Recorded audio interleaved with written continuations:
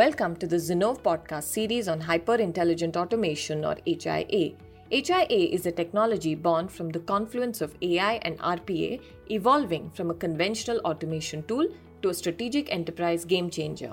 In this series, we bring to you our conversations with leading automation gurus and industry mavericks on how they are defining new possibilities and business outcomes through automation.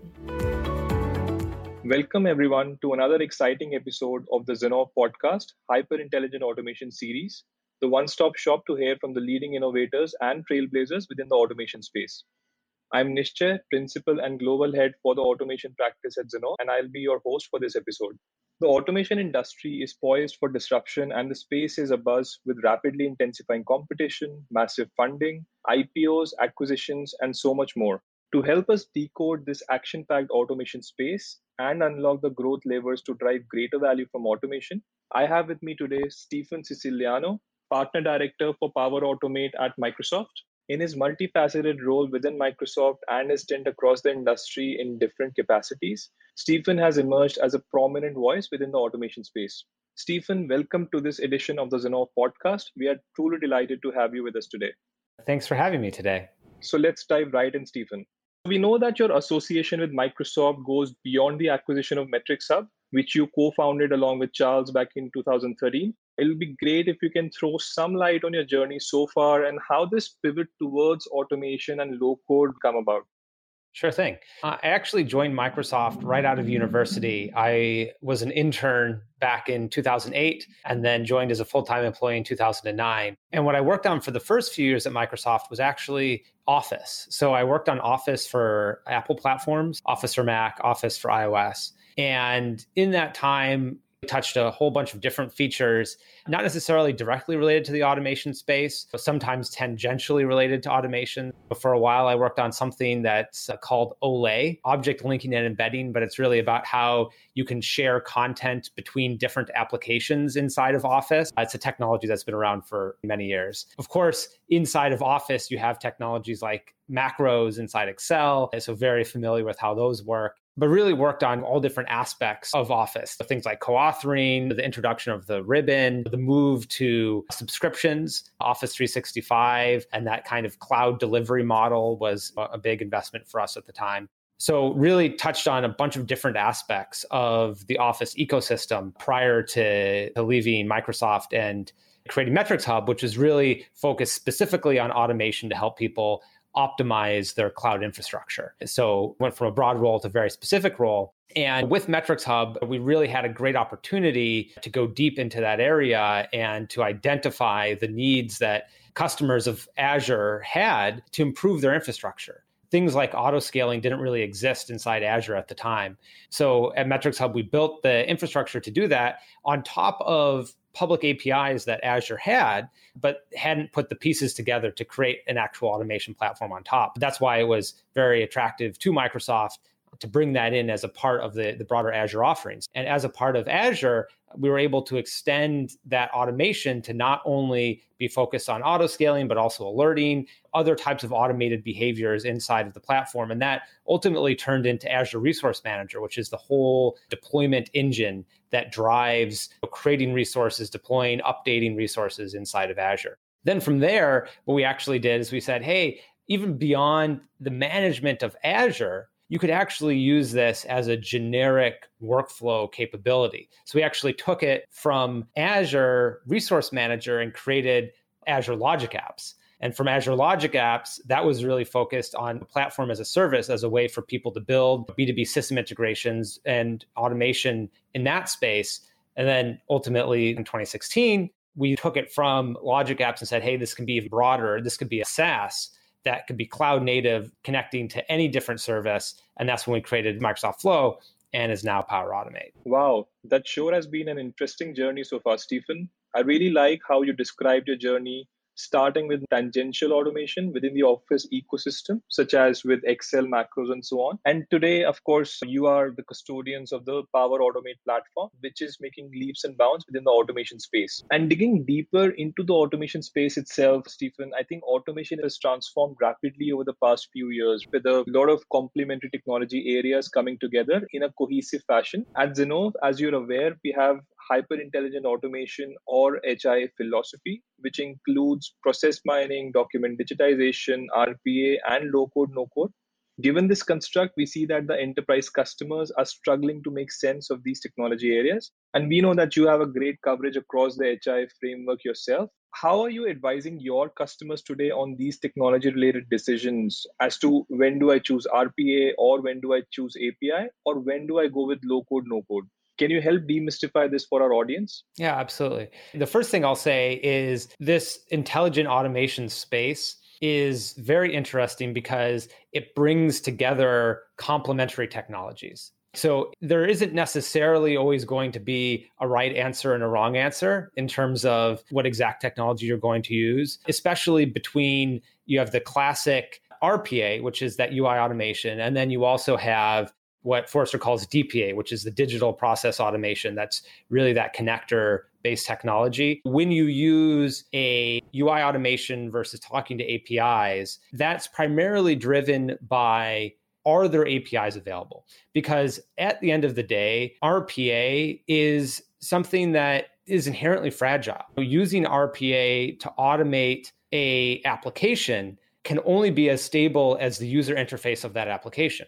If, on the other hand, you have APIs, like we do through our connector ecosystem, that makes it possible to have stable, reliable ways to connect to that application and its data. So we would first look at, does an application have APIs? If so, then you should be using that set of technology instead of RPA. You also mentioned low code. And generally, when we think about low code, we're thinking about applications. And that is a different layer on top. It's still part of the broader intelligent automation portfolio.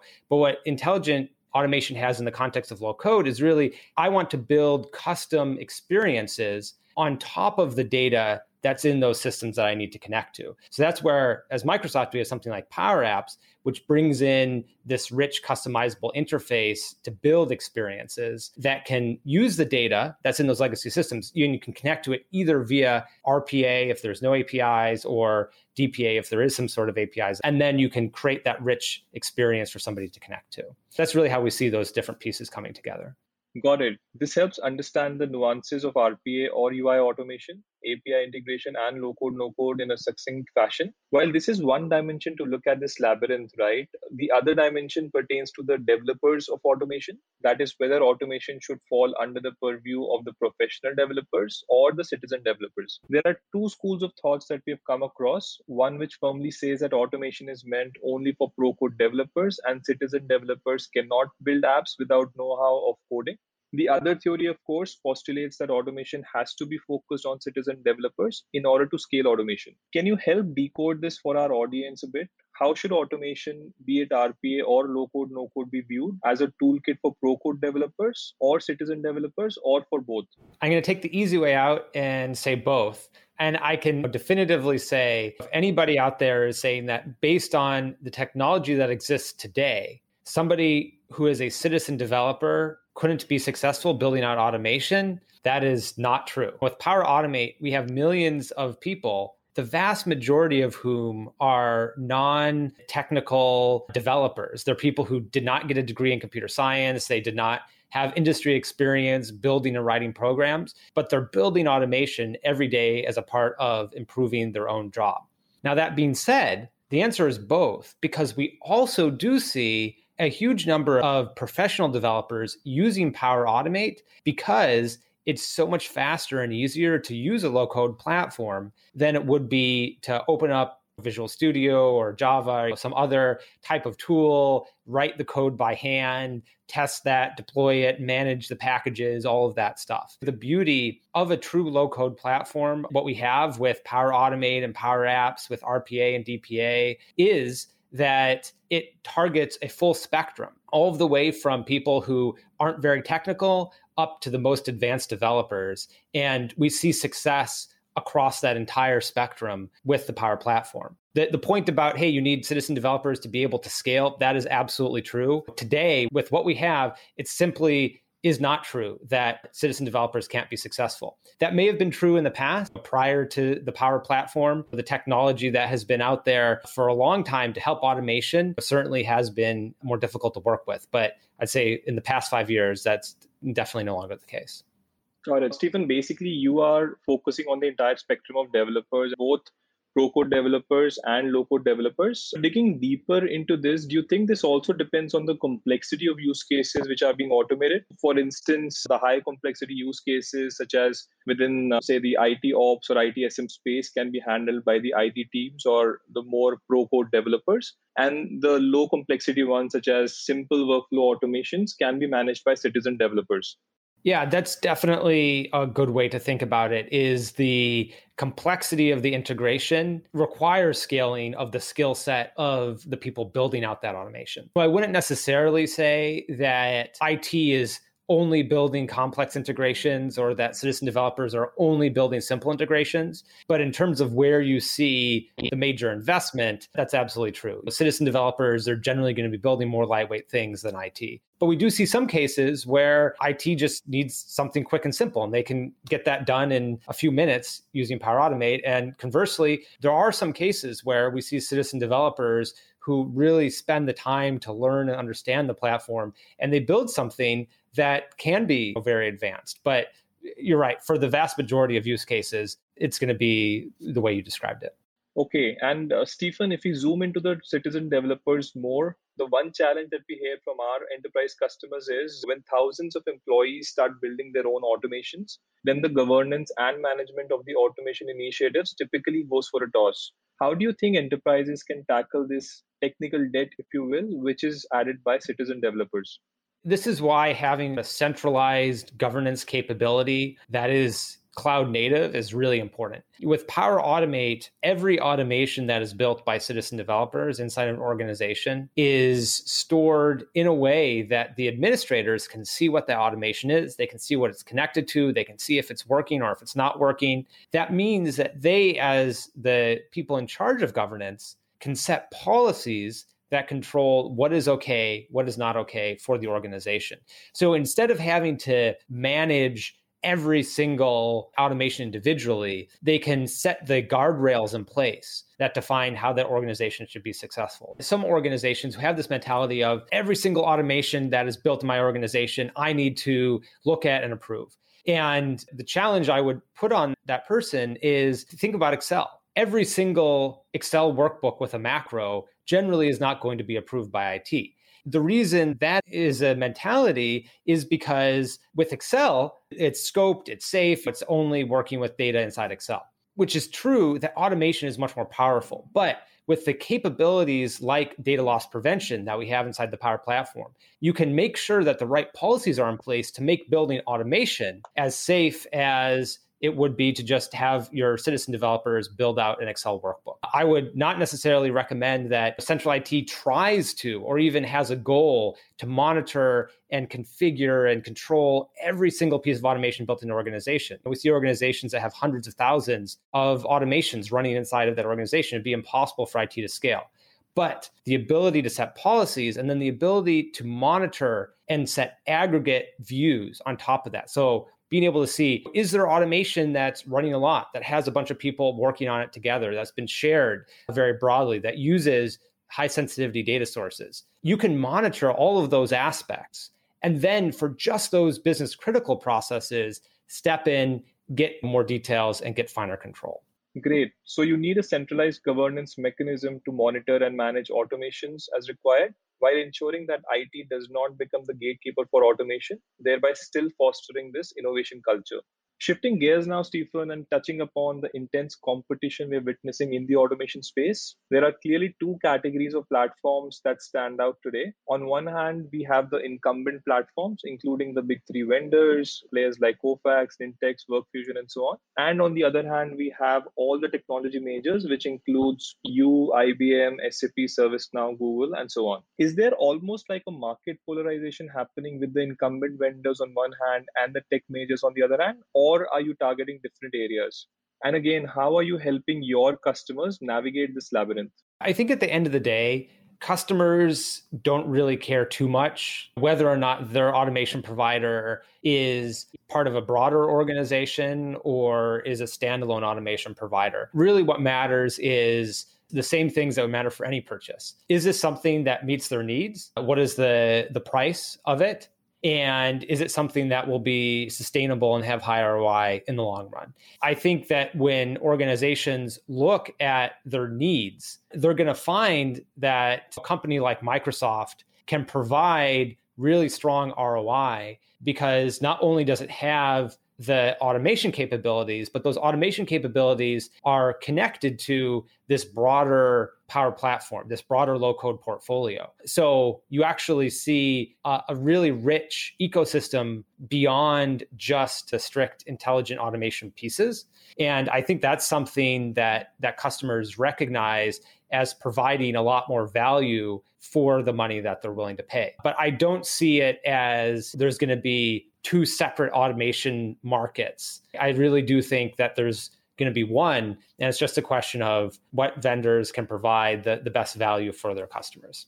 I like this three-pronged framework that you mentioned, Stephen, around enterprise needs, pricing, and value or ROI, which an enterprise is leveraging today in order to make platform decisions. I would, in fact, go ahead and add another dimension to this, which is around system integrator partners or GSIs, which are actually implementing automation for these enterprises and hence oftentimes end up influencing them on their platform investments as well. We understand that you as Microsoft have been a purely partner or GSI-led organization. In fact, you rely majorly on partners for your go-to-market motions. However, when we look at the automation scenario, I think you came into the scene only last year and your existing partners had already made significant investments and commitments with some of the other competitors, especially around joint center of excellence setups and certifications and so on. Given this context, how are your partners or GSIs seeing Microsoft within the automation space? And are you putting massive investments in existing partners or looking to go after net new set of niche partners for automation? Yeah. So as Microsoft, we can never afford to be draconian in terms of requiring that everybody goes our way or the highway, so to speak. We're a big company. We have lots of partnerships with a lot of the other RPA vendors. So it's not necessarily an either or. We believe that all of the partners that are out there in the automation space, they're going to find strong opportunities adding Microsoft to their existing portfolio, not by trying to remove or shut down their existing practices and switching entirely to one vendor like Microsoft. So it's going to be an open ecosystem. This is reflected even in the way that we as Microsoft have connectors in our ecosystem to all of our competitors. So I don't think it's going to be an exclusive thing. All of the partners are going to really pick up all of the different options that are out there. Got it. So open ecosystem and co-opetition seems to be the mantra for the automation space, it seems. Another area which is rapidly gaining prominence within the automation space is around process discovery. How do you select the next best processes for automation at scale? And while there are a bunch of these scientific tools such as process mining and task mining, which are available today, we understand that enterprise customers still continue to rely on the more tribal or manual techniques, such as crowdsourcing, conducting workshops, hackathons, and so on to identify processes for automation. What has been your observations in this context? And we understand you announced your Process Advisor tool recently. How are you solving for such manual techniques, which are clearly being preferred by your customers today? I'd say there's two reasons why an organization might prefer the manual approach. One is that it's a lower barrier to entry. In some ways, it's easier just to ask people what they want than it is to deploy something and do a big lift in terms of data. The other one is oftentimes companies will have high expectations in terms of privacy, and trying to implicitly monitor and figure out what it is that their employees are doing makes them have to ask some tough questions in terms of what is it that their employees would be comfortable with. I think that's why we see a big effort for collecting ideas in a manual way. So what we have actually with Power Automate is the Center of Excellence Toolkit. And one of the capabilities that Toolkit has is an ideas hub that allows this exact type of manual motion of people just going, submitting ideas, voting, getting the different crowdsource mentality. So I do think that is one important track because of the potential concerns that organizations have. But at the same time, we have Process Advisor in preview right now. And what Process Advisor does is it gives the control to the regular business user to describe the process that they're doing and then submit that to the central repository. And by putting that control in the hands of the citizen, it means that they are confident that whatever it is that they're doing is monitored in the way that they expect. And then the central group can take a look at those different recordings and understand how to potentially automate them. So I do think both approaches are going to be important, and they're not even mutually exclusive. You can submit ideas that have recordings associated with them, so that way you can provide additional details on what it is that you're trying to do. Great insight, Stephen. I think what you described as a hybrid approach to process discovery makes a lot of sense. How you crowdsource ideas as well as deploy process mining tools while keeping in mind the privacy and comfort of citizen developers. This also ties in closely with change management, which of course is a critical lever for successful automation. Absolutely. Making sure that the business users have the ability to define their own destiny empowers them to be much more involved in the way that the organization rolls out change. Got it. And final question, Stephen, before we wind down. What is the roadmap plan for Power Platform over the next 6 months? And are there any technological innovations that you are personally excited about? There's a bunch of things that we're working on, of course. For Power Automate, some of the biggest things that we're focused on is getting Process Advisor to general availability. So we're going to be adding new capabilities to that, making that available for broader scenarios. Another one is deeper integration with the rest of the Microsoft ecosystem. In particular, you'll see Microsoft Teams, for example, and the types of things that we can do in the context of that ecosystem, because in some cases, the pandemic is getting better. In other places, there's a lot of churn there. But we think that people will continue working remotely for quite some time. So Microsoft Teams and the ecosystem there about making it easier to build apps, to build automation, to have them run in the context of Teams is a major investment. The other area that we're working on in Power Automate is making it just easier and more straightforward to build out automation, making sure that there's all of the building blocks. That way citizen developers can be more successful, especially now that Power Automate Desktop is included with Windows. That's going to be a very broad audience of people who have a lot of expectations in terms of ease of use and simplicity of getting started. Oh, and there's one more area that I'd say is a major investment, which is really the governance and looking at an enterprise-wide view, making it easier to deploy capacity for the Power Platform, just giving more advanced analytics and reports. Those are another major area that we're working on. Thanks, Stephen. We definitely look forward to some of these announcements from Microsoft. That was an extremely insightful conversation, Stephen. I think your viewpoints on the confluence of technologies within automation, the democratization of automation with citizen developers, your insights on process discovery, change management, and how you see the space progressing were really interesting. And I'm sure our listeners will have some great takeaways from this session. Thanks, Stephen, once again for joining us. It was a real pleasure hosting you today. Great. Thanks so much for having me. With that, we come to the end of this podcast episode. Thank you all for tuning in, and watch out for more such engaging discussions in this Zinnov podcast series. Have a great day, everyone. Thank you for listening to this episode of Hyper Intelligent Automation series. Stay tuned for more such interesting episodes. You can listen to our podcast on Apple Podcasts, Google Podcasts, Stitcher, Spotify, or wherever you get your podcasts from. To get more insights on how you can make your automation strategy count, connect with us at info@zinnov.com or visit our website www.zinnov.com. Follow us on LinkedIn at Zinnov for regular updates on our content. Thank you again for listening to the Zinnov podcast.